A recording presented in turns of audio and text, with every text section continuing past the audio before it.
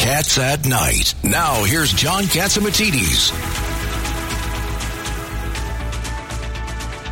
Welcome back to the John Catsimatidis Cats at Night show. And now, Craig Eaton, you want to make the next introduction? Yeah. Now I have a longtime friend of mine, a distinguished trial lawyer from my hometown of Brooklyn, and now the chief of staff for another good friend of mine, Mayor Eric Adams, who's and Frank is going to be leaving as the chief of staff on January 1st. Frank, welcome back to Cats at Night.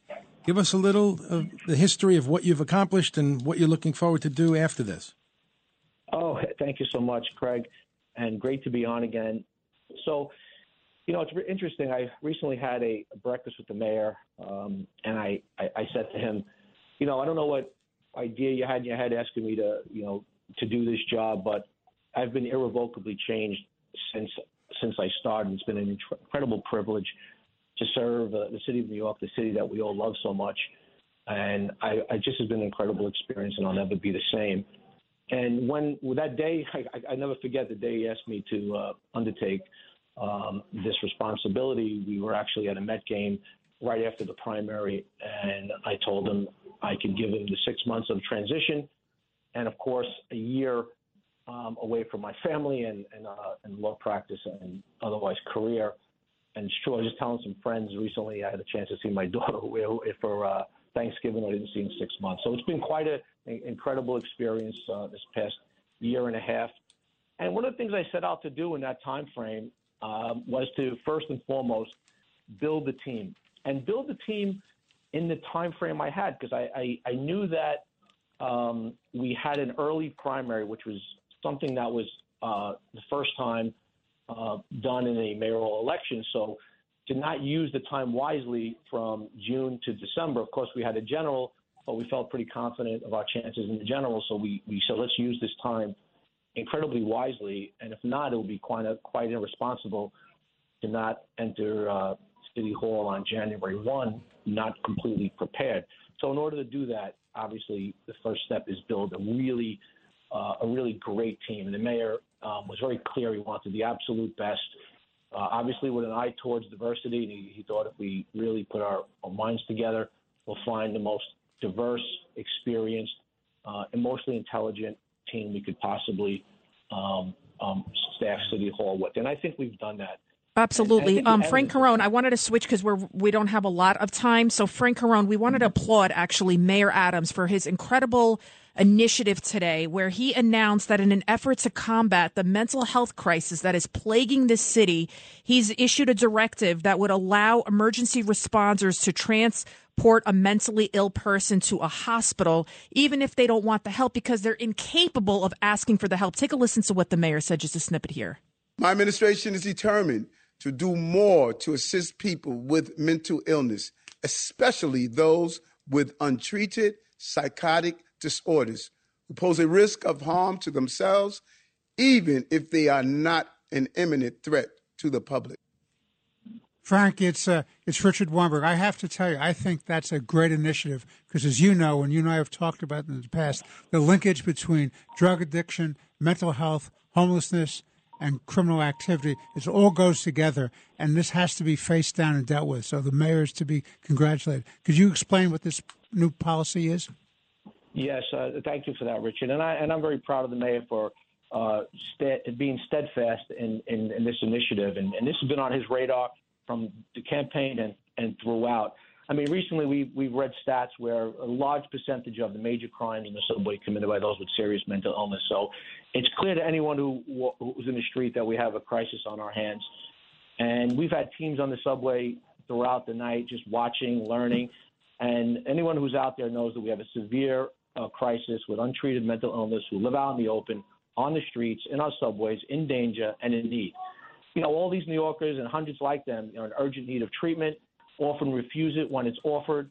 So today what the mayor is saying, that it's not acceptable for us to walk past someone who clearly needs help and continue to walk past as if they don't exist and pretend there's dignity in allowing those to be on the streets who can't care for themselves. It's a common misunderstanding, Richard, that we cannot provide involuntary assistance unless the person is violent or preventing a risk of harm to themselves or others. And what the mayor did today with his order is make clear to outreach workers, if severe mental illness is causing someone to be unsheltered, to be without a shirt, to without shoes, a danger to themselves. We as a city have a moral obligation to help them get the treatment and care they need. And we began today training our workers to do just that. Right. And they're expanding Kendra's law because in that statute, right, if you're have an inability to take care of yourself. And I'm going to compare now Mayor Adams to like Mother Teresa. I mean, this is what Mother Teresa did in India, not compare. But you know what I'm saying? She said she would literally help people on the side of the road and drag them to get help because it's inhumane. It's morally reprehensible to allow somebody to decompose and to slowly commit suicide on the streets. And yet I'm already looking on Twitter and I'm seeing people saying, oh, so instead of stop and frisk, it's stop and commit, and the ACLU, and they're calling him a fascist. And it's like, how is it humane to allow somebody to just die there? These people they're not capable of asking for help. It's humanity. It also reduces crime. It reduces It's also a public health. It's a public health issue. So it covers a lot of different areas. They're sick. Communicable diseases are spread. You look what's going on in San Francisco, for example. Frank Carone, what do you say to people that are now criticizing Mayor Adams for this initiative? First of all, we don't pay any attention to the noise whatsoever. Good. And we really don't. And, just like the mayor said when we came up with our encampment policy, there's no dignity for those to live on the street. He's saying today that there's no dignity for those who exhibiting severe mental illness, a danger to themselves and others. And we're going to pursue legislation that does a number of things, but perhaps really most importantly, that when a person enters a hospital in crisis and gets discharged prematurely, that their current behavior is no longer alarming, as it was when they were admitted. That the law will then allow hospital evaluators to consider just how the person was acting at the moment, but also their treatment history, their recent behavior, and whether they adhere to the outpatient treatment. We're going to expand the list of factors that a medical professional can look at when determining if the person is a danger to themselves or others. And we believe it's the morally right thing to do. Frank Carone, John Catsimatidis. Good. The last question, because you know how much we all love our city, and right now between interest rates on new construction going up to 8-9%, Frank, and no 421A, in other words, tax abatements or any tax incentives for construction. Construction over the next 12 months is going to start to come to a halt. It affects everybody. It affects the construction workers. It affects the real estate industry. It affects what do you think? Is there going to be any sanity in Albany? And it's also the crime situation. So you got crime, interest rates, and no tax incentives. That's the most important question I think we've asked today so far. John, it's a great question, and I don't necessarily have all the answers to that. I mean, one of the things that we try to do and do as well as we can is really, regulate and legislate those things that are in our span of control. In this case, we will need Albany's help, of course. And I think yes, I think it's going to get the attention it needs. I think it's not a secret that with creeping interest rates, inflation, and of course the current structure. And the fact that we have a budget crisis on our hands, we're going to need, those really good paying workers to have those jobs. And we have to build if we're going to get out of affordable housing.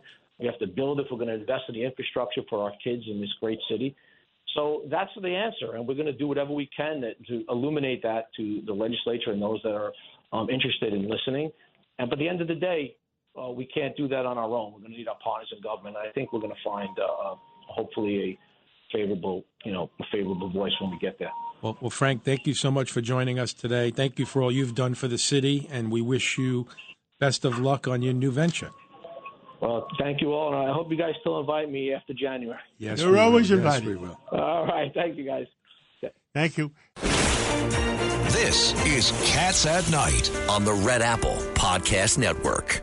If you only have a 401k, you're not getting the most for retirement. Wait, what? Add a Robinhood IRA on top, then they'll boost it by 3%. You can do that? And if you transfer in any retirement account, you get 3% on top of that. Is there a limit to the match? No limit. Robinhood Gold gets you the biggest contribution match of any IRA on the market. Sign up for Robinhood Gold at Robinhood.com/boost by April 30th. Subscription fees apply. Investing involves risk. 3% match requires gold for 1 year from first match. Must keep IRA for 5 years. Match on transfers subject to additional terms and conditions. Robinhood Financial LLC, member SIPC.